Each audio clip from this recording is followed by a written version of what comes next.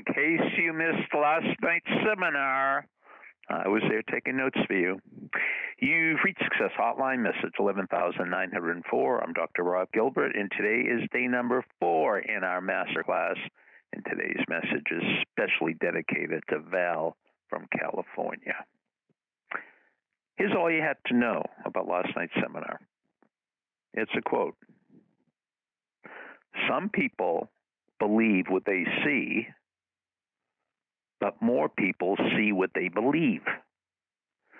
Some people believe what they see, but more people see what they believe.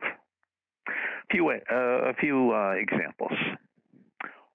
Autism.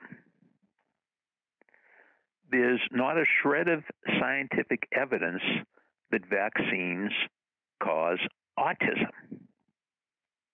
But this is a huge controversy because most people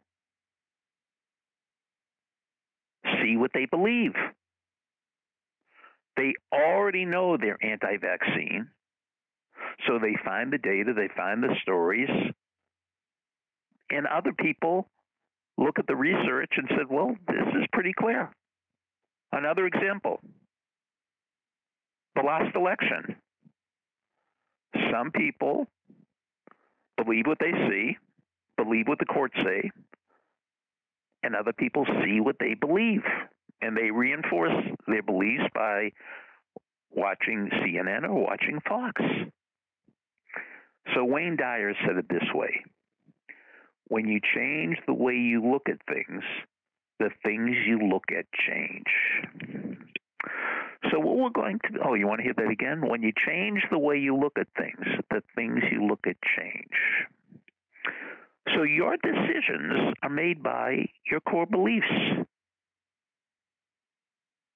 And the next few days, don't miss the next few days, we're going to give you a way to change your core beliefs or strengthen your weak core beliefs so you could make better decisions, so you could get what you want, and you could be happier. So don't miss the messages on Monday, Tuesday, and Wednesday. I think that'll be important for you. If you were at the seminar last night and you have any constructive feedback or destructive feedback, leave it for me after the beep, and here's the beep.